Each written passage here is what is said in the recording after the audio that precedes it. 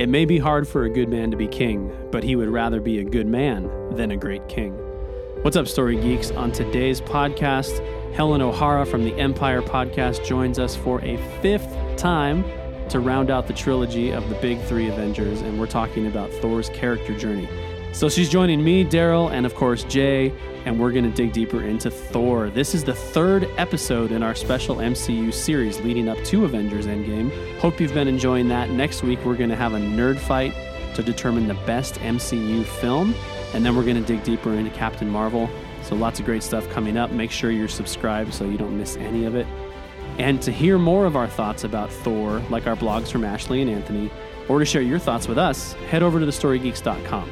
While you're there, please consider becoming a supporter, because if you support us on Patreon, you'll get access to all of our premium content, including aftercasts and audiobooks. On today's aftercast, we're digging deeper into even more characters that we haven't already talked about. So become a premium supporter today and unlock all of that. Thanks for listening in. The Story Geeks podcast is produced by the Reclamation Society. Now let's dig deeper into Thor. So here we are to round out the big three of the Avengers, and Helen is still with us. Helen, thanks for doing this third one with us yet again. Pleasure, thank you. And this is a big deal because today marks your official obtaining of your 5-timers jacket. Amazing, wow. We need fanfare, yeah. There's all kinds of fanfare. That largely is an imaginary jacket, but still, it's awesome. But that's great because it fits even better. It's my favorite color, you know. Exactly. Really flattering, guys. Well done. Wow, amazing tailoring. Good. Yeah. Glad you like it. And the sequins, what a great touch. Oh, yeah, we don't do sequins for everybody. Yeah, no, that's a special thing for the Empire Geek Queen. Right? Yeah, exactly. All right, well, let's talk about Thor. As usual, we'll just talk about where he fits in our favorites. Mm-hmm. So, Helen, where's Thor on your list of MCU characters? Thor is pretty high up for me. Now, I don't have an official ranking. Obviously, he's not number one. We all know that. It's Captain America. But he's pretty high up just because I think he started off charming and he has gotten to be one of the funniest of the lot, despite having lost an astonishing amount, more than any other Avenger, I think. Yeah. I mean, I guess you can make a call with Steve having lost literally everything, an entire era, but I think Thor's up there having lost a civilization as well as his entire family. So, yeah. Well, Thor had to watch it all. And Thor had to watch it all happen. Yeah, exactly. Steve just went to sleep. Yeah, so you're right. Thor's lost more. Maybe, again, you could argue with some of the Guardians, I guess. Groot's lost his home and stuff like that as well. But he's lost a lot. He has still been really, really funny. You know, he is a god, which is kind of cool. And I just love what they've done with him. I love that they have, you know, leaned into Chris Hemsworth's strengths in sort of his characterization and given him more room to kind of play with the character and made him a better character as a result. So I think he works really, really well now. Cool. What do you think, Jay? So Chris Hemsworth does an amazing job with Thor. I can't even imagine another actor taking over that role. I mean, he's perfect for it. I think that Taika Waititi took an excellent angle on that character. Obviously, we're going to talk about that, but I think that was an excellent angle to take with that. I think it's super badass when he goes full lightning and he gets the lightning eyes and like that. That's, I mean, it's hard not to kind of get a thrill every time that happens. You know, it's like, oh yeah, Thor's going full god mode. Yeah. Like it's cool. But I will say this, and I'm not sure exactly why this is, but he does not show up at the top of my list like Iron Man and Cap did. He's probably middle list or even like middle towards the bottom. And I've been trying to psychoanalyze why that is for me, and I think we'll maybe uncover some of that as we go through this character journey, but it's almost like everything is set up perfectly, but I still don't respond to that character in the same way that I respond to the other characters. Yeah, he's pretty low on my list too. And I think I was able to boil it down to the fact that I have a hard time relating to him. I don't have the burden of abs and biceps and and being the heir to a throne. You know, like he just, not that those aren't good story points, but it's just not something that I can relate to as strongly as I don't like bullies, or I want to grow beyond what my father was. Yeah. You know what I mean? Like those things just hit home so much more for me. But I don't know if that's really his. I mean, that's his situation, I think, rather than his character in some ways. Like it's, I feel like the relatable bit for me, not that I'm necessarily, in the same situation, but is the idea of trying to be worthy and trying to be, trying to overcome your own dark nature. Again, like Tony, I think there's actually some weird correlations between him and Tony. They're the two with the father issues. Mm-hmm. They're the two rich boys and very privileged kids. They're the two with the weak middle film and the really, really good third film. It's an odd kind of parallel there. But I do think that Thor in some ways I think you're right in that he's less well developed as a character. I think he's more somebody that, because he looks the way he does, I think it's harder to see him as being vulnerable in the same ways that we see the others being vulnerable. Because even when he's down and really upset, and I think Chris Hemsworth gives a very good performance of that at times, especially in Infinity War when he's talking to Rocket. It's still a little hard to believe that this guy is ultimately as vulnerable as a Tony or a Steve, even though I would 100% say that he is, really, when you get right down to it. Yeah. But yeah, so I guess I'm agreeing with you when I said I wasn't. Anyway. One thing that I would bring up is like my perspective on Thor would be very closely associated with Peter Quill's upon meeting him. In other words, it's like, who does this guy think he is, right? There's something about, and obviously we'll jump into this a little bit more, but there's something about the frat guy nature of Thor that I think just makes it very difficult. So I would say I'm not going to pretend that I don't have privilege in my life. Absolutely. But I see that privilege a lot more in the same way that I would see the way Iron Man sees his. It's kind of like, I can try and use some of it where possible. I can try to benefit other people with it where possible. Yeah.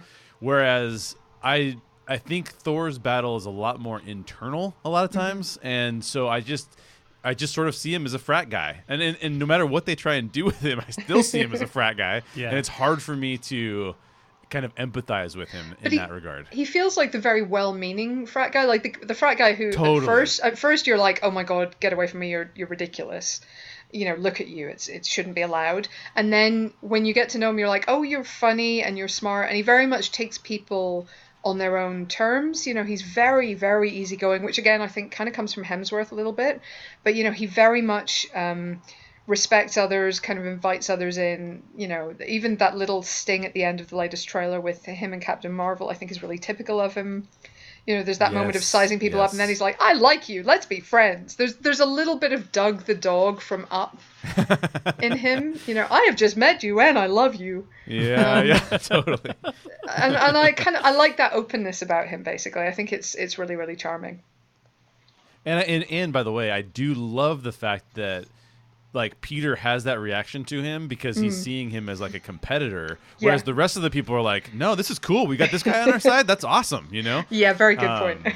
Yeah. So I think it depends on I think it depends on your life experience. And if you are able to have empathy for those it's really easy to have empathy for Cap because we've all either we've been bullied or we've seen other people bullied. And so it's immediately like, oh, that character is so relatable. Yeah. But I don't know that we've all had the same experiences that Thor has had, which makes it you either have to see empathy for him or you have to say, I'm like him. But it's a little bit more challenging maybe. Yeah. But I have to say, they've done a very good job of maintaining sort of his Asgardian-ness. Yes. And making him not human. Yes. Yeah. And even just some of the little one-off funny lines he says, like the one that comes to mind right now is in Infinity War when he refers to the Avengers as Earth's mightiest heroes. Yeah. And Mantis says, like Kevin Bacon? Yeah. And he's like, he may be on the team. I don't know. I haven't been there in a while. Well, and let me say this too. When I say this about where I'm putting him in my ranking, it is 100% subjective. Because every objective reason I would have for saying whether or not he's a good character, he's a phenomenal character. Yeah. So I'm just putting my subjectivity on top of it for sure. Totally. Yeah. Well, let's unpack it movie by movie. Sure. let's dive in. Start with the first Thor movie. Jay, why don't you start us on this? Where do you see the themes for Thor in his first movie? Yeah, and we've already touched on this, right? Like privilege and pride are like the two big things. Like he's a dude who hasn't really earned anything, but feels he's owed everything. He feels like he should have the throne. Why should he have the throne? Because his dad has the throne. He's going to pass it down to him, right? Like, I think his journey involves breaking down the first layer of privilege, which is him realizing that he doesn't necessarily deserve it based on his merits, right? Which is all about the worthiness, right? You're not worthy, so I'm going to send you to Earth till you learn that you're worthy enough. And so for me, that's what his journey is all about, is not seeing the world through his own lens of I deserve this thing, but rather what are the other people around me and how do I have to give up of some of what I want to benefit them? Yeah. I think that's exactly right. I think he's never been a malicious character, but he has absolutely been a thoughtless character. And that kind of puppyish, boyish, well, I'm having fun, so everybody else must be having fun too, kind of a feeling in that first film is, in the real world, let's be honest, it leads to a lot of pain and suffering for other people because they're not thinking about their effect on the world. And in this, he basically single-handedly decides to invade another country. With good intentions, I guess, but just it's this sort of surfeit of energy and self-confidence to the level of arrogance, and just that sense of, as you say, entitlement that he needs to seriously get over. And to do that, what he really needed to do was essentially what he does, which is be stripped of his powers, be stripped of his specialness, be stripped of everything that has given him this privilege, sent to essentially a backwater world, and then learns to see those people as his equals, particularly in the case of Jane, but also I think to a lesser extent in the case of Selvig and the rest. So it's that gradual sort of stripping everything away to make him see that he's basically the same as everyone else. Yeah, that's good. So how do we see him then when we get to the Avengers? What do you think, Helen? Well, there it's kind of I like that it starts off. I think Joss Whedon described it as like a custody battle for Loki. It's like different jurisdictions, the FBI and the local police, both arguing about whose case it is. So I think that's a really clever way to introduce him, because it means that he's fighting to take this guy away, but not actually coming from a different place ultimately than everyone else. So he then begins to see his kind of common cause with them. So I love his introduction in it. I love that he then accepts, however reluctantly, the wisdom of working with his team. I think partly out of curiosity, possibly partly out of a desire to stick around Earth a bit longer and see if he can reconnect with Darcy. But it's a little bit of it's giving people room again, I guess, to get to know them and to wait and hear what their point of view is. And then of course, he gets to fight a war, so that's his reward for being a nice guy. In his head, anyway, I'm sure. Right. Yeah, I think that's right on. I think, so the two words I had, instead of privilege and pride, I think it's actually pride and power. Prejudice? Oh. No, sorry. That's That's a different thing. No, gotcha. Pride and power, because he's basically saying, I'm pretty sure I'm the most powerful one in this group, but I'll go ahead and be a part of your team. Yeah. And he kind of doesn't have to do that, but it requires a level of humility for him to do that. But yeah, I think everything else that Helen hit on is perfect. I mean, this is about a team coming together, and Thor is the most powerful part of that team at this point in time. It'll be interesting to see. Obviously, they've talked about Captain Marvel being the most powerful one. But up until this point, it's been Thor. And like when Thor, well, we'll get there, but when Thor shows up on a battlefield, everyone's like, finally, like he's here. Yeah. So this is just his first foray into that. Yeah, absolutely. And I love that they have those little moments with the Hulk where you kind of sense he wants to know. Thor wants to know how strong this guy really is. Yeah. And so, Totally. So those couple of the fight that they have aboard the helicarrier, and then the sucker punch in Grand Central Station, I think those are lovely little moments for that. Yeah, I think one of my favorite things about him in the Avengers, and actually this is another, gosh, I can't talk, another testament to Joss Whedon. We talked a lot about Joss Whedon's ability to handle an ensemble in our Iron Man episode. And I think we see it here too, because Thor is not part of these heroes that are already out there that they're seeking to put on this team. He comes onto the team circumstantially, and to have Loki be the villain, which drags Thor into it, I thought was a stroke of genius. Yeah. And really helped it make sense. Why would Thor spend his time with somebody who's not Asgardian? Right. Very good point. Yeah, very good point. Yeah. Yeah, he almost has to be he doesn't even show up thinking he's going to join the team. Right. He shows up and is like, "Well, should I join this team?" Like, and then it's kind of a different take there, Yeah, absolutely. Okay, let's move on to the much maligned Thor: The Dark World. I don't hate it. Yeah. I don't hate it either. I watched it again last night. You know what I think I don't like? I don't like the fact that Earth is included in it. I think if you would have taken Earth out of it, it would have been much more interesting. Yeah, there's a bit of toing and froing to Asgard that kind of it feels like it can't make up its mind where to be set.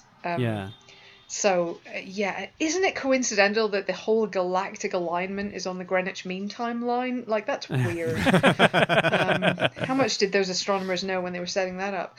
But but no, I like this one. I think there's actually a lot of substance in it. I just don't think it all comes together as well as we would like. I think it's another MCU movie that's kind of trying to do a bit of heavy lifting, introducing all the Infinity Stones again. There are...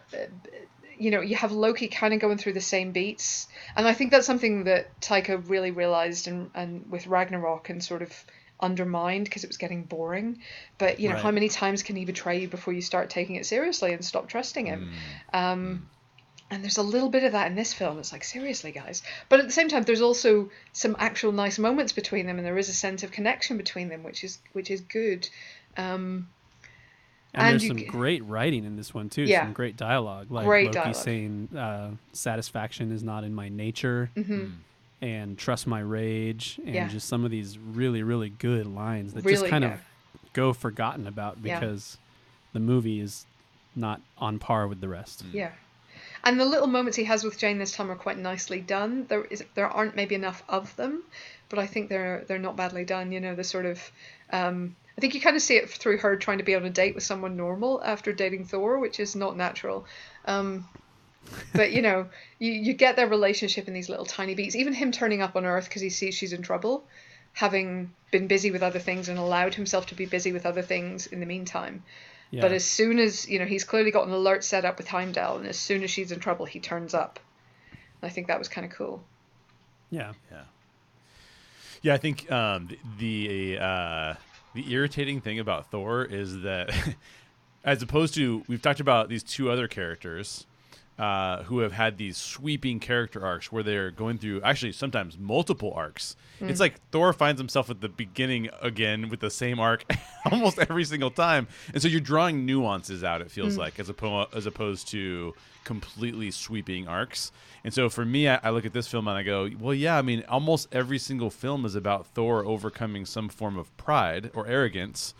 And in this case, I think he realizes, and you guys can check me if I'm wrong on this because I have not seen this in a while, but I feel like in this movie, he knows he's brave. He's always been brave. He excels at being brave, but he's also kind of dumb. And it's almost like he has to realize that I'm not ready for the throne in the end, and I'm going to say no to the throne because I don't have enough experience or enough intelligence right now to take it on. Well, and it's not just intelligence, but it's also this little bit of cool connective tissue to Black Panther too, because he says, "I would rather be a good man than a great king." Totally. Yeah. And then in Black Panther, you see T'Chaka saying, "It's hard for a good man to be king." Totally. Yeah, I think it's not necessarily intelligence so much as wisdom. Is the only thing I'd say. Oh, that's a good clarification. Yeah, absolutely. He has the raw brain power for the most part, but he doesn't necessarily have the patience and the experience and the knowledge, certainly the studying to turn it into wisdom. Yeah, and the bravado gets in the way. Like very much. He would rather be seen as the god as opposed to being seen as the more intelligent. Like we should take a second to think about this guy. It's like, no, I'm going to go lightning on everybody. Like that's kind of So I kind of feel like, and I kind of feel like. Because of that, because of not diving super deep into his psyche, that's what makes some of these films feel a little bit less relevant to all of the inflection points, because we're not seeing we're using Thor as and really until maybe Ragnarok and Infinity War, we're using him as the giant god that we'll bring in when we need to help us do something. So his character arc doesn't need to be as intense. Well, and until we had Guardians, Thor was our only connection to the cosmic side of the Marvel universe. Great point. Yeah. Great point. Yeah, and it's a very different corner of the cosmos. You know, if Guardians is the underworld, this is the aristocracy, quite literally. Right. So it's a very limited view there of the cosmos as well. Yeah. Yeah, that's a great point. Let's move on to Age of Ultron. Helen, where do you see Thor in Age of Ultron? So he's after Dark World, I guess, if they reestablished that connection with Earth, he's been able to do some fighting on Earth as well as in the other 8 realms, I guess, and be with the team, and they're working really effectively as a team. And it's also, I think, part of clearing up Loki's mess. It's a part of, setting things right, or so he believes. And of course, it suits Loki to have him out of the way, doesn't it? So it works out well for everybody. But yeah, there's certainly a lot more sense of him being comfortable as part of the group here, I think. What does he actually do? I'm kind of struggling to remember. Well, eventually he leaves because he has to go investigate the Infinity Stones. Yeah, that's right. So there's this rather side plot that kind of leaves him a little bit at a loose end. So he's not available for the fight in Korea, for example. He's kind of taken away. I like that he gets back, and he obviously is instrumental in creating Vision, that sort of lightning bolt, that sort of Frankensteinian ingredient to the mixture that is Vision. And he's great at the party at the beginning, and he's great at the big fight at the end, but he's kind of missing that middle bit. This is what I mean about you sometimes in the Marvel universe see the gears moving, and Ultron's a film where you can kind of see the gears moving into place for other films down the line. And that's always kind of a sign that they've tried a little bit too hard to fit everything into one film. But still good. And it's when they show us the psychedelic jacuzzi. Psychedelic jacuzzi, yes. But yeah, I mean, look, he's distracted, and I think what he is distracted by is a greater threat. And I think it shows wisdom, actually, to remove himself and try and deal with that greater threat. Because it shows that he is thinking ahead, and he has gained the ability to try and prioritize things and not just have a brawl.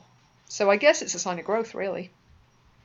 There it is. That's the drop the mic moment. Because I wouldn't even pull that out. That's good. I literally am looking at this. I'm going, I don't know. I don't know what he did. I don't know what's going on. But I think that's it. That's a great pickup. That's where the wisdom is starting to showcase itself. That's the pickup right there.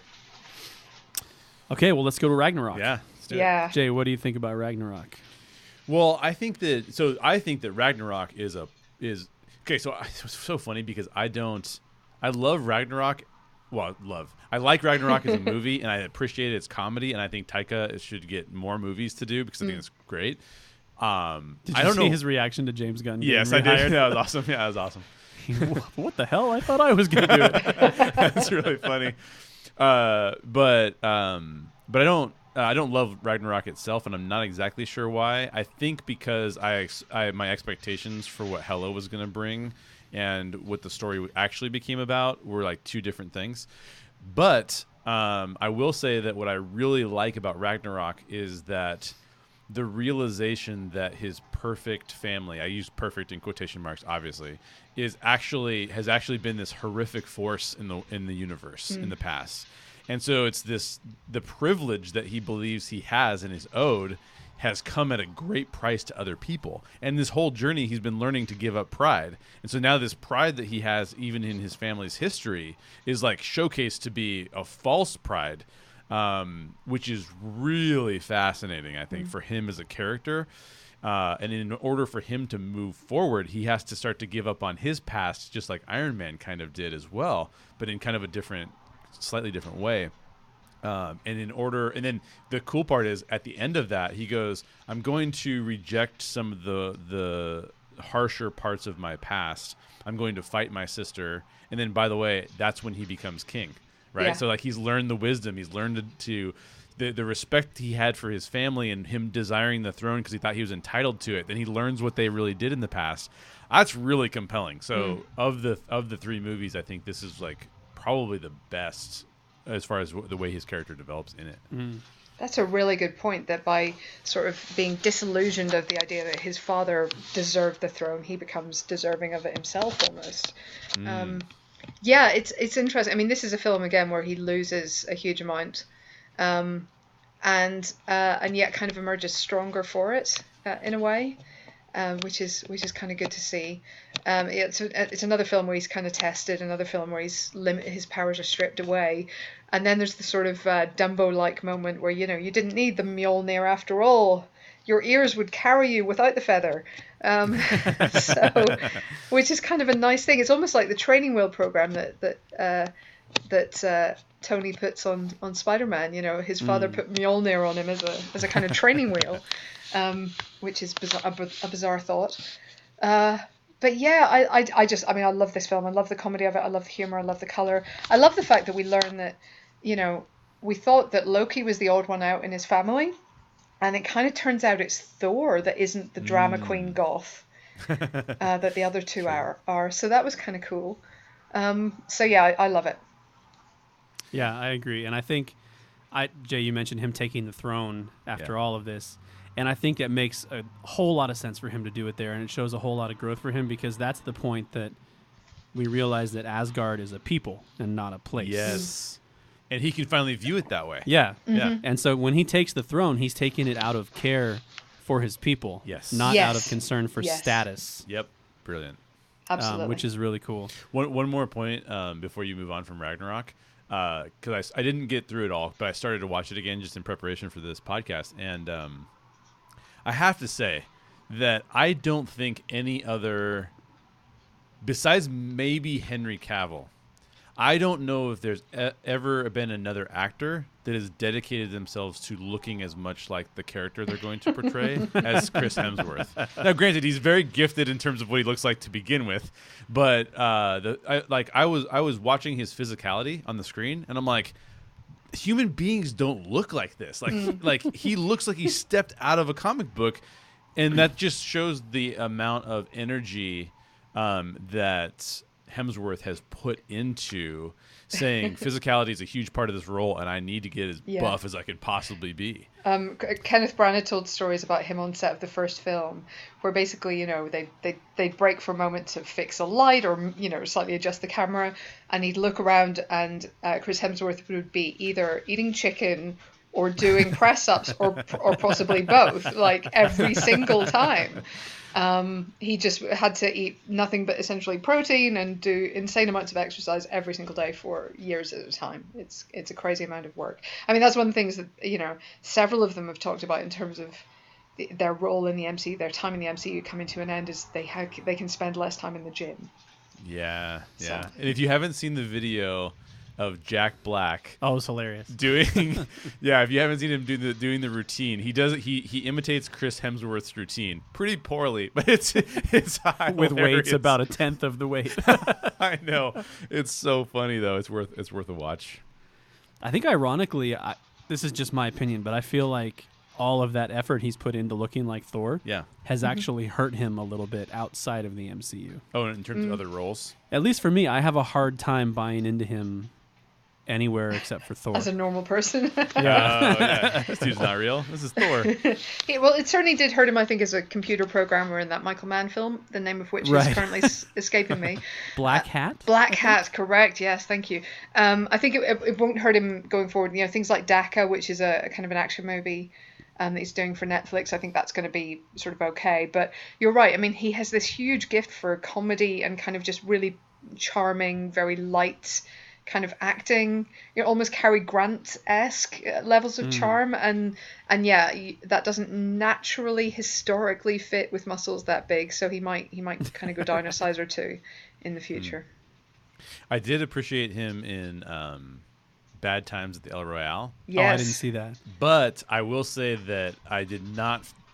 That film, the setup of that film was outstanding, and the how it plays itself out near the end, I didn't really like as much. Yeah. And he it wasn't his fault. It was just how that story used him in a specific role. Yeah. But he really embodied the character that he played real well. Yeah, and that showed more range than we've maybe had the chance to see from him before. So it'll be interesting to see how he goes. If indeed we say goodbye to Thor anytime soon, who knows? Then then it'll be interesting to see what he does next. Yeah. I do think this is a little random, but I do think he did a good job in the remake of Red Dawn too. Not a great film, but I felt like he played his character well. I was able to get into him in that one. I don't think I saw that film. You don't need to. No. Yeah, it's fine. Yeah. See the original Red Dawn. That's a much better movie. Oh, okay. Okay, let's talk about Infinity War. Yeah. Which is always the darkest point of our discussion. Now we have to talk about everybody that died and everybody and all the pain and suffering that Thor goes through. What do you think about him? It's interesting that we start off with him in the film, and we start off with him already defeated. We kind of saw the setup in the Sting for Ragnarok, and we see it now. So we start off with him already defeated, already, his people dead around him, many of them. The ship's broken in two, so we have to hope that the other half are kind of okay. He's in a bad place to begin with. And then, the ship's blown up. Loki's killed, apparently, although with Loki, who knows? He's left adrift in space until the Guardians find him. He then goes off with Rocket and Groot to find the handle, find the axe, find something that will stop Thanos. And then he gets, of course, one of the film's two big joyful, hopeful moments when he turns up on the battlefield in Wakanda. Oh, it's so good. Which is so good. So good. It's so satisfying.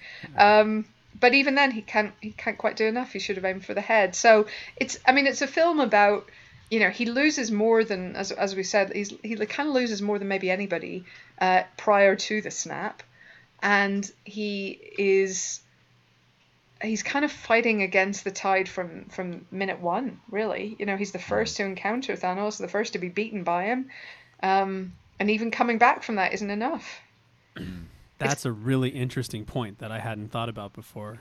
He didn't really lose much in the snap because he had already lost everything. Pretty much. I do wonder how Thanos calculates things and how much thought goes into, what presumably is instinctive almost when he has the Infinity Gauntlet. Does the population of Asgard get halved, whatever remains of it? Or has it already been halved, so it's kind of, they're left okay? In the same with all the other worlds he's visited. Do they get re-halved? What happens to that? This is an academic point, but still, it keeps me up at night. It's very upsetting. Yeah.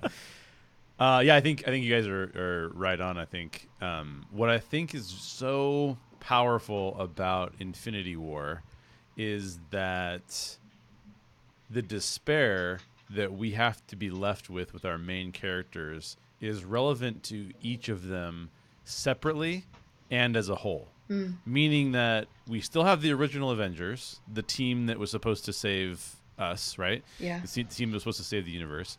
And yet, as we talked about with Iron Man and as we talked about with Cap, they end this film in the worst possible places that these characters would ever want to be. Yeah. Cap, because his team, the team he leads, has been almost eradicated, and it's some of it's on his shoulders. Iron Man, for the same reasons we talked about in the Iron Man podcast, you can go back and listen to all of those. Total despair. And now you have Thor, who has what you would assume to be like a Rocky Balboa story, right? Like, I'm going to come back and I'm going to get the Stormbreaker and He just became king. Yeah, exactly. He just became king. The population is really wiped out. Then he comes back with Stormbreaker, and it is again... And I know that this is like, it's almost like the writer's doubling down on his pride, because it is his arrogance that causes him to hit him in the chest. It's his arrogance and maybe lack of wisdom, right? Editor's note. Come on. You show up with the most powerful throwing axe in the universe, infused with the power of a lightning god, and of course you aim for the center of mass of the guy you're trying to obliterate, especially if you've got no time to waste. Don't give in to Thanos' trolling. So the despair is worse. If we feel like, hey, we did our best and our best wasn't good enough, that's one thing. But if there's an element of our weakness that caused us to lose, that's even worse, because we go, oh man, I don't really think I'm good enough. And what I think that does for Endgame is it sets it up to be they have to work as a team and have to use all of their strengths and then overcome all of their weaknesses together in order to face off against Thanos again. Yeah. So man, talk about despair. Seriously. Yeah. Yeah. Now we need like, after every time we talk about Infinity War, we all like need to, I don't know, listen to a happy song or something. Well, it's not going to get a whole lot easier because I have a whole lot of questions about loss. Let's talk about Mjolnir a little bit. Mjolnir indicates that Thor is worthy, and I guess the most surface translation of that you could see is that he's worthy of the throne of Asgard. But I feel like there's more to that, and I don't feel like he necessarily wanted the throne of Asgard, especially not in Thor: The Dark World. So my question is, what does he want to be worthy of? And then after he loses Mjolnir, how does that change? So what do you think, Helen? I guess what he wants to be... I think the thing... Well, I'm not sure if this is what he wants or what it means, but I think it's whether he's worthy of the power that he has. And it's almost going back to that idea of privilege, and is he... worthy of being kind of trusted with that level of, with all the gifts that he's been given, will he use them for good? Essentially, it's the kind of, with great power comes great responsibility. Are you going to take up the responsibility as well as the power? So I kind of feel like that's what Mjolnir represents. Certainly in the first film. I mean, this whole idea that, as I say, that the kind of Dumbo idea that the power was inside him all along. Does make you wonder if it was kind of a literal limitation on him, if sort of tying it to Mjolnir's presence was some kind of limit on Thor himself and a very conscious limit on his power, or if it's just kind of that they just they changed what they wanted things to mean for the storytelling. Not that I'm sure that would happen ever, never. But yeah, I think it's about being worthy of exercising power, whatever that may be, whether it's the kingship or whether it's simply his natural gifts. Yeah, I think that's right. The one nuance I might add to that would be that I think Thor thinks that he needs to be worthy by being almost like he needs to be worthy by being able to be more powerful than Odin. Right, like that's kind of his perception. Whereas Odin is trying to teach him a lesson and saying, no, it's really about whether you're worthy from the population standpoint. Like, would the people vote you in as king? In other words, I'm not just going to give it to you, but would other people look around at Asgard and say, like, yeah, Thor's the best king for us? And so, in order for Thor to be able to be worthy of Mjolnir, which I'm sure I'm pronouncing terribly. Mjolnir also works. Yeah, there you go. That's all I'll do from now on. Or you could just call it the handle. That's a different thing. Different thing.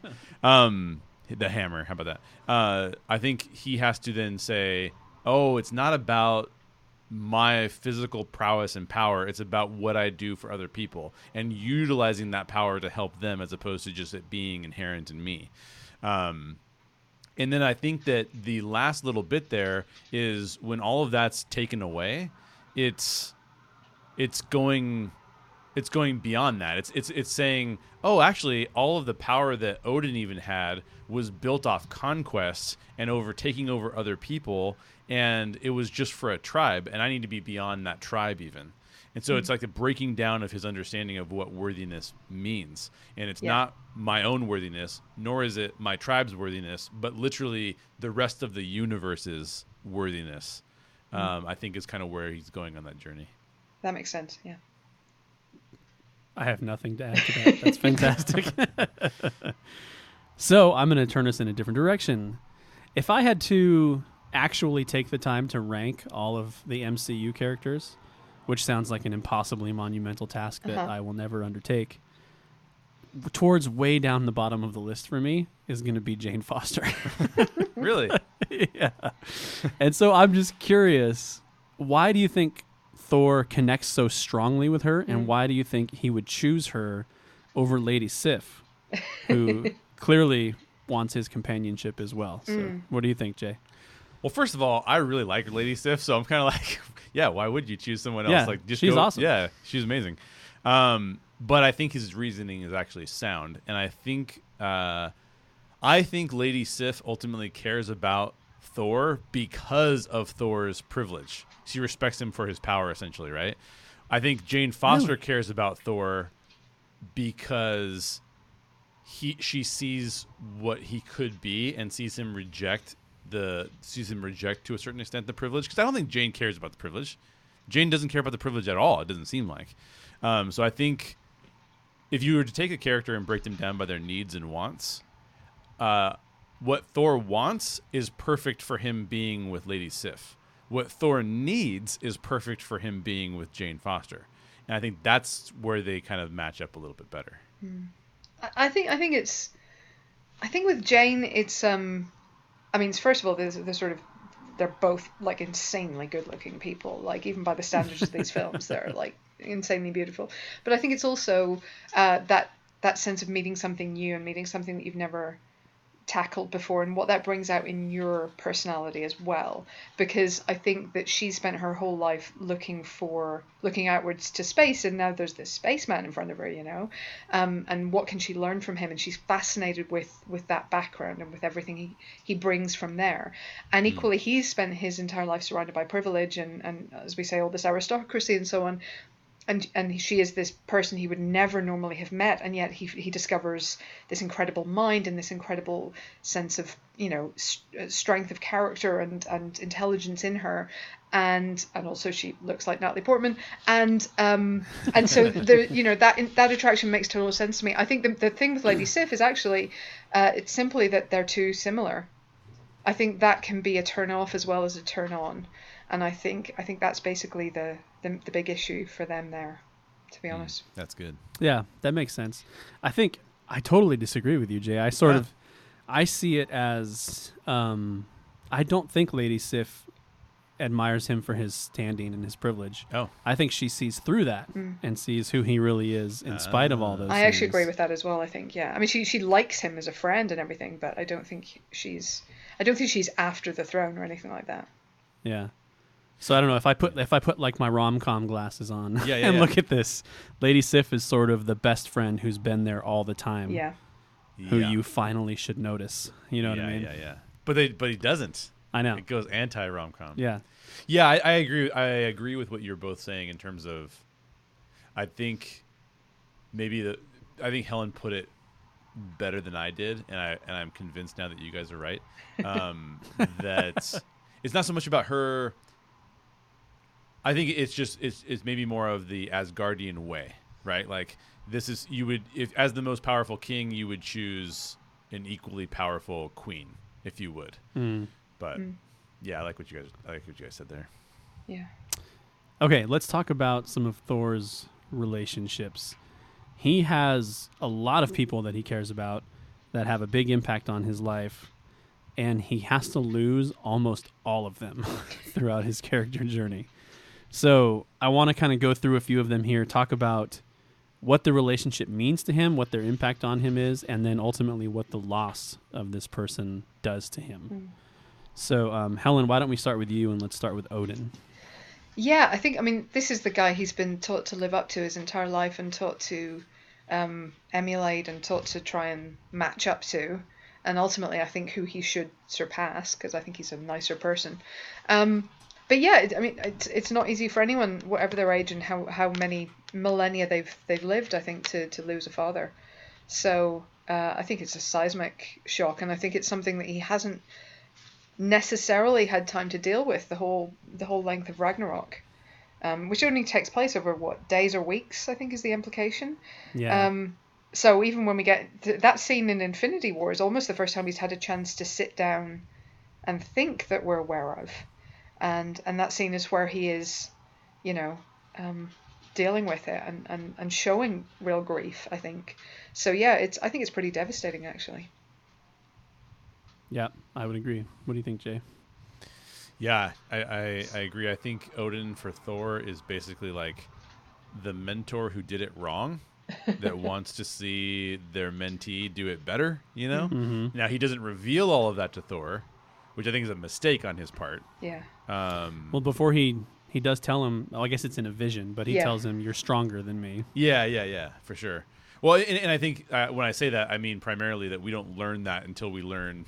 He learns the negative parts almost before, right? Like, and then it's revealed, kind of like so.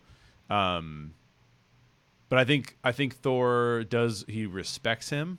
I think that he sees him in the incorrect light to begin with, and the more we learn about Odin, the more we actually see what Thor needs to learn himself.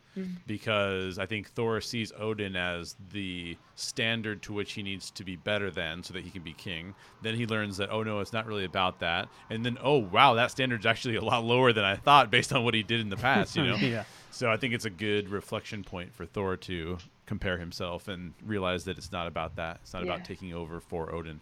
Yeah. I had a lot of fun thinking through these because I feel like I found a big part of Thor's personality in each one of these characters. Oh. Okay. So it was really fun for me to go through it. So with Odin, I think Odin was Thor's confidence and his strength. Right. Which is shown to us better than any other moment in the way that after Thor loses Mjolnir, each time until he gets Stormbreaker that he activates his thunder powers, he has a vision of Odin before those powers come in. So if you go back and watch Ragnarok, the two major points that he brings in the thunder, once is against Hulk, and then again when he's on the Rainbow Bridge. He has a vision of Odin before those powers kick in. So it's almost like that strength comes from Odin, and it never came from the hammer. Yeah. So like you said, Helen, it's the ears, not the feathers. Okay, let's talk about Frigga. Helen, why don't you start us on Frigga? Well, I mean, another Disney character loses his mother. There's a shock. I think mothers in cinema tend to represent just safety and comfort, and but yeah, mostly an emotional safety net. And I think, therefore, that losing Frigga, it's something. It's the only thing I think in that film that would bring Odin, Thor, and Loki together. So I think, story-wise, that's sort of why it happens, but it's also devastating for all three of them. I think it's the emotional linchpin of the family. She's the only one that we've seen each of them have one-on-ones with her, I think, before she goes over the last film and a half. So, and I think she's kind of the cement binding them together. So it's weird because she's the cement binding them together, but her loss is the one thing that brings them all together at once, for once, and really is the only time, really. Yeah, it's tough. Yeah, it's a really tough scene, actually, that funeral. I feel super bad because when I saw this name on here, I'm like, who in the world is Frigga? And I hadn't watched this film in a really long time. Well, after the Dark World, they just don't talk about her at all. Exactly. So. Yeah, she doesn't even have a which is actually kind of weird because what you would assume based on her character in Thor, when I went back and researched her a little bit more, is that she is constantly trying to teach him how he's supposed to end up and what he's supposed to be like from the very beginning, and yet they never touch on it again. Yeah. Well, she's mentioned, isn't she, in the talk with Rocket? I think he mentions his mother as well. That's as right. Father. Yes. That's a great. But you're point, right. Yeah. That is the only time. I think you're right. And I think the other thing is you get hints of how close she is to Loki as well, and how influential she's been on him. Because it's almost like he has modeled his powers on hers. She is the one that has taught him his illusions and his sort of, they call it witchcraft, I think, a couple of times, and that comes from her, not from Odin. So yeah, they were really close as well. And again, you do get to see his devastation in the scene where he completely wrecks his prison cell. But you don't get that outward show from the other two. Right. That's a great point. I think Frigga is Thor's heart. Just like she's the heart of the family, like you said, Helen. She's the one that really brings them all together. But I think it's her care for people and her concern for others that sort of tempers what Odin gives to Thor, the strength and the courage and stuff like that. And I think it's what ultimately brings him to a point where he wants to be a good man instead of a great king. Yeah. And I also think that losing her is what maybe makes him realize for the first time that he's vulnerable. Yeah. And his world can be harmed. Can be changed forever. It's also, of course, just on a purely storytelling level, what makes it possible for Loki to pull off the Odin thing for more than about a second. Right. Because that would not last if Frigga were still around. Totally. Okay, let's talk about Heimdall. Jay, why don't you start us off on Heimdall? Well, we kind of been joking about this before the podcast started. And I had said, I feel like, I don't know that there's a whole lot going on with Heimdall. He doesn't develop as a character a whole lot, but he is kind of like Yoda for Thor. So that's kind of what I would say is like, there's Thor who is a lot of times just focused on power and how badass can I be? And he needs to have somebody who's there saying like, well, think about things too. So his mother was that a little bit for him, but I think Heimdall is that again. Somebody to say like, you should be a little bit more strategic. You can't just show up with lightning and expect to win the day. Yeah. Yeah. Yeah, I do like that he evolves at least into a sort of freedom fighter. He goes from being the absolutely trusted kind of iron-willed guy who's in charge of, the entire transportation net that binds the 9 realms together. The guy who is kind of all-knowing, actually, if not all-powerful, and then turns into this sort of, rebel leader, which is kind of cool. So he can adapt, definitely. Chris on the Empire podcast made a lot of jokes about the final sigh of breath leaving his body when he's stabbed at the beginning of Infinity War is the sigh of relief of Idris Elba being freed from the contact lenses, because he didn't have a lot to do. I just think he did a lot with the moments that he had. Yeah.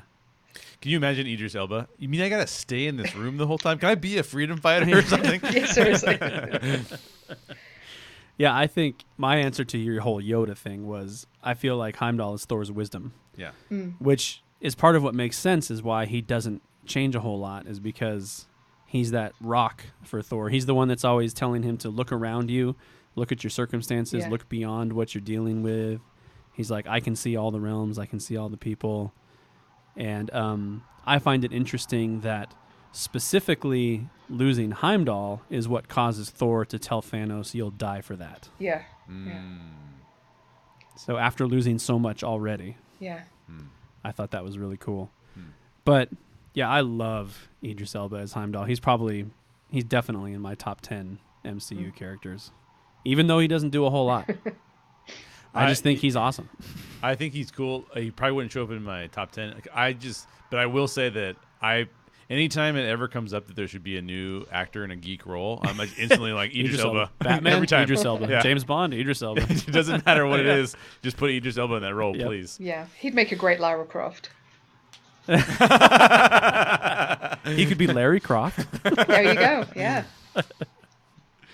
How about the Warriors 3?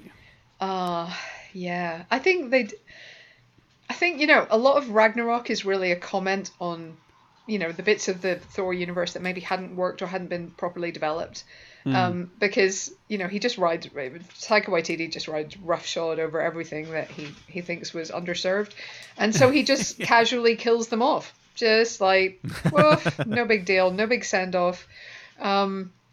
And I think that's, it's a sad point that they just weren't used well, ever, really. I mean, a bit in the first film, when they show up, you get a sense of, now his friends are with him, now we can get stuff done, now we've got a hope. But certainly in the Dark World, they didn't impact the story at all. And in Ragnarok, they didn't get the chance to. So it's kind of a shame, but yeah, I would have liked to have seen more from them. But I don't feel like... I think it's maybe a sign of Thor growing up, maybe. These were his drinking buddies, essentially. And so as he becomes slightly more mature, obviously he would spend less time with them. But it's kind of a shame that they didn't maybe get the chance to grow up with him. Yeah, that's kind of what I had too. I kind of had the like if he's the frat guy, then they're like his bros. Yeah, you know what I mean. And it's like, and so I do feel like that. I didn't think about the way that Taika killed them off. I didn't even think about that. But that seems like a really good move. It's almost like because they didn't influence him before, and because the problem is when you are gonna act like a frat guy, your bros are usually not a good influence on you. And I'm not saying that's true of all fraternities. And that's not my point. Is not even to put throw fraternities under the bus. I'm not saying that. I'm just saying if you are a male who's being influenced by other males who want to see you as the most powerful alpha male, that's usually a bad situation. So I think that by him killing them off, it's almost kind of like what we talked about in the Iron Man character journey with them removing the shards from his chest. It's kind of like, look, this is not going to be an influence anymore because this character needs to be far beyond this at this part of their arc. So I kind of like the fact that they were removed because otherwise they're just bros. I don't know. Yeah, I think the one thing that they do show that Thor has is loyalty. Oh, okay. Yeah. And I think we do get to see that in the Dark World because they're willing to commit treason against Odin to back Thor on what he believes in. Yeah. That's true. Yeah. So that's a sign of his leadership as well. That's a sign that he can inspire people to follow him. Which we don't really get otherwise because he doesn't particularly put himself forward as leader of the Avengers. Right. So yeah, that's a very good point. But arguably the most important character in his journey is Loki. So we have to talk about Loki. So, Helen, what do you think about Loki's impact and then the impact of losing him? Yeah, I think they don't always know what to do with Loki, and I think the level of badness is a little inconsistent, and his level of attachment to his brother and vice versa is a little inconsistent. So I think there is love there on both sides. I think it is twisted on Loki's side by envy and twisted on Thor's side by complacency. And I think they come to understand each other better through this series of endless betrayals, which is, I guess, good. But I think it's...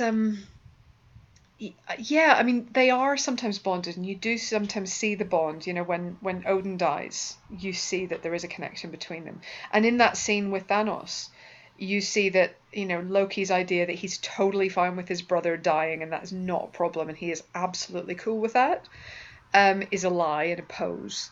So you do realize that there is affection there, which I think is really important. And his last words are pretty much, you know, the sort of "we will walk in the sun again, brother." Which is one of the reasons why I think they've left the door open a little bit to Loki surviving Thanos in some way, because I feel like that's the kind of line that people say before they pull off a clever trick and survive the unsurvivable situation. We know he can do extremely lifelike doubles of himself, so it's possible, I'm not saying probable, but possible that Loki is still alive out there somewhere. But having said that, his apparently final loss this time is clearly a serious blow, as we see in that conversation with Rocket. So yeah, there is love there. Yeah, I think my best way of looking at Loki comparative to Thor is sort of if you were to take the family member who we're called to love, even though they're incredibly challenging to love, right? Or even friend, take friend too, right? Like family member or friend. Like Loki is almost impossible to love because he legitimately does not look out for the other person's needs except in extreme circumstances. He only starts to look at other people's needs when like their life is on the line. But if not, it's like, oh, you got to put Thor in jail for a few hundred years. Like, well, he's old. Like, that's fine. That's just a drop in the bucket. So I think that I think what I really appreciate about their bond is that there is a bond, because there almost feels like there should not be a bond, and yet there is. And so I think that there's something about that bond where they see in one another some of the same hurt that's come from before, and based on that, there's reasons to stay together, even though they might hurt each other along the way. And I think I like that aspect of their relationship. Yeah. I like that Loki is almost the test for everything that Thor learns from all of these other characters. Because we see him get to live out this stuff with Loki, because he doesn't just kill him. Yeah. He doesn't let him get the better of him. Right. He doesn't let him go out and hurt anybody else. And he really does genuinely seek to redeem him in a way. Yeah. And to have a relationship with him, but not in a naive way. Exactly. Yeah. So I feel like everything that he's learned from Odin and Frigga and Heimdall and everybody else gets punched out right onto Loki. Yeah, totally. Which I find super interesting. Yeah. All right, I got a couple more questions for us, and this first one is, it's one of those moments where I read into a moment maybe a little bit too much, but I think it's fun to talk about anyway. Like when we talked about the spiritual implications of Han Solo saying, "I'll see you in hell." Yeah, exactly. This is one of those moments. What does that mean? Yeah. But Thor says to Rocket, he says, "You know, I'm 1,500 years old. I've killed twice as many enemies as that, and every one of them would have rather killed me than not succeeded. I'm only alive because fate wants me alive. Thanos is just the latest in a long line of bastards, and he'll be the latest to feel my vengeance. Fate wills it so." So two things stand out to me here. One, what does it say? What does such an acquiescence to fate say about somebody who refers to himself as a god? And then second, why do you think he uses the term vengeance as opposed to using another term? So, Helen, what do you think there? Does he call himself a god a lot? I'm trying to remember. I mean, Loki throws it at Thanos. I don't remember Thor using it that much. Well, part of my answer to the question is Thor, I don't think he really buys into himself being a god. I think he only refers to himself that way when he's trying to intimidate somebody. Yeah, I think that's fair. I mean, I think the acquiescence to fate thing is a realization that maybe has come over the course of these films, that he does not control everything around him, as with Tony, that there are limits to this power that he has had to learn. There are limits to what he can do on his own that he's had to learn. So I feel like that might be part of the kind of the fatalism that he shows here. In terms of vengeance, I think that just goes to the kind of old school nature of his Asgard. It's not. I think he's wise enough not to simply call it justice, because it isn't always. It isn't always about setting things to right. It sometimes is about, this guy's attacked me, so I'm going to end him, which is vengeance and not justice. So it's more of a warrior's term, I guess, than a ruler's term. And he's, I guess, in warrior mode at this point, because he doesn't have. Even assuming half his people survived on the half of the ship that was broken off at the beginning of the film, even assuming that half of Asgard is out there, he is not currently acting as king. He is currently acting as warrior. So, yeah, it seems appropriate to me. Yeah, that's great. Yeah, it's really good. In regards to the fate part of it, yeah, I agree. Like, it feels like to me that he's to the point where he realizes what limitations godhood in his context has. And so he's basically acknowledging that he's not while super powerful, he's not the most powerful being in the universe, right? Yeah. And we talked about this in Infinity War, because we talked about entities like the astral deities that appear primarily in the comics, and also Cap's perspective on God. Like, it's almost like Thor acknowledging that, like, I don't know what it is, and it may or may not be a spiritual, quote-unquote spiritual thing, but there's a thing called fate that's a lot bigger than me. And I think that that's kind of an interesting take from him on it. Yeah. In terms of, like, the term vengeance, I think... I actually think it's interesting because, Helen, I think your comments are right on. The only thing that I actually saw slightly differently... And this would be really interesting to see what is true, because I'm not sure which one's right. But you almost talked about, like, Thor is aware of using the term in that way and knows that he's using the term appropriately. I don't know if Thor fully understands his impact on the universe, which then causes me to think: does he think that everything he does is, quote, right or righteous? In other words, for Thor, is the term justice and vengeance, should they be the same terms? And does he see them as different terms, or does he see them as the same terms because it could be an excuse to justify his actions? Is like, oh, I'm always right, so when I take vengeance, it's justice. I think it depends on the maturity of Thor as he makes that comment, in terms of saying, does he equate the two things, or is he being just more realistic, as Helen's saying, right? Like, is he being realistic and saying, yeah, it's vengeance, and sometimes you just got to have vengeance? Or is he saying vengeance thinking that he's also just subtly justifying himself because it was also justice in his mind? Which is obviously, like, I'm playing armchair psychologist here. I have no idea what's actually going through his mind. But it'd be interesting to kind of break that down a little bit more. I also thought, I have in my notes here that I also thought it was before I finish that thought, let me finish that thought real quick. I do think that vengeance is not a term that heroes should use, right? Like heroes should not use the term vengeance. So if he is reflecting on it and saying like, actually it was vengeance, but it wasn't necessarily right, I'd go, oh, that's actually a really brilliant statement, and I'm really glad that he makes it. I don't know. I think I'm not quite that hard line because first of all, he's from a very much older, he uses an older way of speech in which the word vengeance would be more common usage. So I wouldn't necessarily rule it out for him in the same way. And then I would just say that I don't think vengeance is always wrong. I think it is possible that vengeance can be...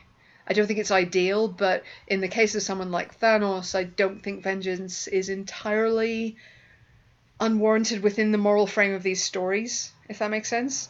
I think, yes, in a real world scenario, if there's a Thanos, then we should absolutely have the Nuremberg War Trials Mark II, and we should absolutely try him and dissect him and, sort of metaphorically and explain to the world why he was wrong. But in a superhero movie, I'm totally okay with vengeance in a way that I am not okay in real life. Well, and actually, and to agree with you on that point, I think that sometimes vengeance and justice are the same thing. Yeah, like they can be used as a synonym. It'd just be interesting to see if how his perspective on the use of the term would kind of calcify in his own mind. So it's I don't think we have any way of knowing, but it is certainly a good question to bring up for sure. Yeah, that's why I ask questions like this, because I get to sit back and listen to you guys talk about it. Damn you! Yeah, it's like a live podcast. It's really fun. All I have left is to look forward and to once again talk about.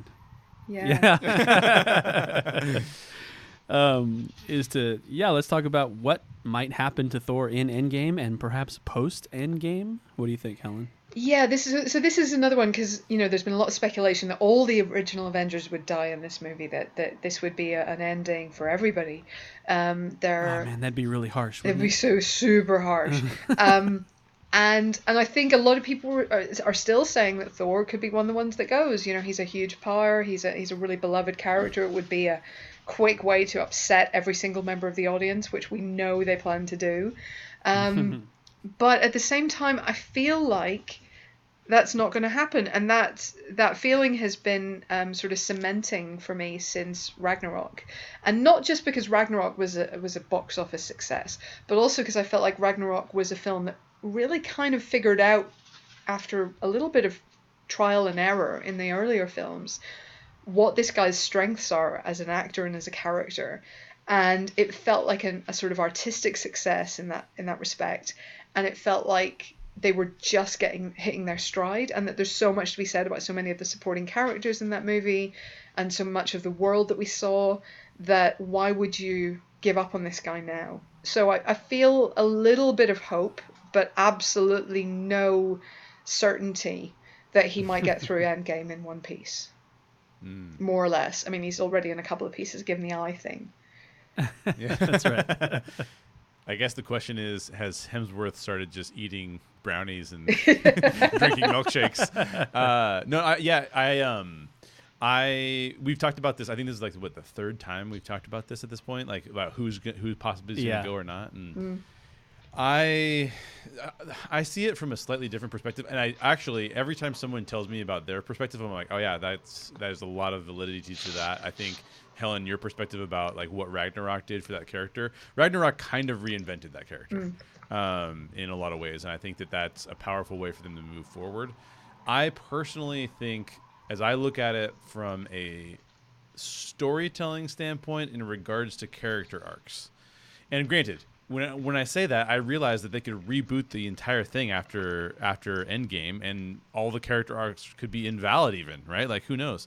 But as I look at that, I think it'd be hard to take Cap through any other kind of arcs. It'd be real hard to take Iron Man through any sort of other arcs without rebooting them. But I do think Iron Man has a couple little minor arcs that he could show up in different movies, of which we talked about in the last podcast. when it comes to Thor, I don't see any other arcs for him. It seems like they're running out of material, and I think they've rehashed the same material so many times that I'm not sure it would play again. So I think he's going to die. But having said that, I just don't know. I mean, every time we talk about it, I feel more unsure of what I thought before. So it's like, what are you going to say? Yeah. Every time we talk about the future, you know you're not a fortune teller. Exactly right. Exactly right. I don't think he's going to die. Okay. And largely because Cap and Tony, if they die, they have a legacy set up. Yeah. Cap has Bucky and Sam. Tony has Spider-Man. Right. Thor has nobody. Jane Foster. She dumped him. Oh, yeah. Wait, no, it was a mutual breakup, wasn't it? A mutual dumping. Mutual dumping, that's right. And I know that we don't know for sure if Valkyrie and Korg are still out there, but I don't think they're set up to necessarily carry on Thor's legacy. So I feel like, and I'm not saying that this means it can't happen, but it would be really, really dark to knock him off after what Asgard has already gone through and just making him king. And I think there are more arcs to tell with Thor. I would actually like to see him go through the process of learning to be the king of Asgard in this new reality. Almost sort of a Battlestar Galactica-ish kind of thing, you know, where wow, yeah, he's leading a ragtag group of Asgardians through space trying to find home. You know? And you put in the Star Wars, he's leading the resistance. Exactly. Yeah, I think that would be really cool to see, but I do have a hard time seeing them kill him off. Not that it can't happen. It can absolutely happen. Because they're so evil. Yeah, exactly. They definitely are out for vengeance with the audience. It's not justice. It's not justice. It is vengeance. Yeah, brace. Oh my goodness. I cannot wait. They are in control of our fate. They are. Yeah. Well, I think that wraps up Thor. I think that wraps up our look at the big three Avengers. Jesus. So, Helen, 5 episodes. Thank you for spending 5 episodes with us. A pleasure again. Awesome. Thank you. So, look forward to the future. And for now, we are done with Thor. Yeah. And frightened as hell about what's going to happen in Endgame. so scared of Endgame, but fingers crossed for the best. We asked our patrons about the character journeys in the MCU and what were the most compelling to them. We got a response from our patron, Wade Johnson, who said, "The MCU character journey I find the most compelling is that of Star-Lord. The dude goes from losing his mother and being abducted by aliens to being a charismatic and self-sacrificing leader of a ragtag gang of space reprobates who end up saving the galaxy. Then he finds his long-lost biological father, only to find out that he's super evil and then has to kill him. He loses so much and sacrifices so much, and yet still has a sense of humor and a hope for the future. He still invests in and has hope for close relationships in spite of so many of his relationships ending in tragedy. From an orphaned, abducted Earth kid to half-god, caring leader, loyal friend, and space pilot badass, the journey of Star-Lord is fantastic." Totally agree with that, Wade. That's a fantastic choice. Also, a little bit more detail that Joshua Beckham sent me related to his choice of Steve Rogers. He said, "I think for me, Steve is the most relatable. He is someone who struggled with reaching his goals and a purpose in life. A bit of an underdog in the beginning, had self-doubts, kind of struggled with success in relationships. But even through it all, he was a gentleman, wanted to do right, and maintained his conviction." So thank you to Wade and Joshua for submitting those comments. That's it for today's show. Special thanks again to Helen O'Hara from the Empire Podcast for joining us. As Daryl mentioned at the top of the show, if you missed last week's episode, our nerd fight to determine the best Spider-Man with Michael Gordon from the ESO Podcast. He did an awesome job as moderator. Be sure to check it out on our podcast feed or on our blog at thestorygeeks.com. And don't miss next week's show. It's another nerd fight. This time our fighters will be arguing to determine the best MCU film. That'll be with Mike from the Mighty Marvel Geeks podcast and Megan Salinas, longtime friend of the show, from the Silver Screams YouTube channel. Make it easy on yourself by subscribing to the Story Geeks podcast on your preferred podcast provider. If you enjoyed today's show or any of the Story Geeks podcasts, please share our show with a geek friend or review the Story Geeks podcast on iTunes. We're going to switch over to our Aftercast, so I hope you'll join us for that as well. We'll be talking about more MCU characters and their character journeys throughout this 10-year period of films. Get more information on our Aftercast and all of our other content over at thestorygeeks.com. Thanks for listening, and as always, question everything in your favorite geek stories and always seek the truth.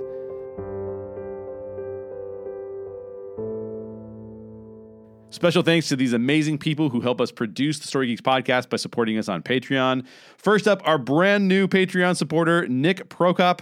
Thanks for choosing to support us, Nick. We really appreciate you. And of course, Anthony Holder, Adam Vargas, Alexandria, Leonis, Brianna, Bryce Cox, Connie Moe, Jessica Pritchett, Jim and Mary Baldwin, Joshua Beckham, Jeremy and Kimberly Lugeau, Monty Thigpen, Ray DeLeon, Samuel Peloquin, and Wade Johnson. To gain access to our Aftercast and unlock more Patreon rewards, or just to support the show, please head over to thestorygeeks.com for more information.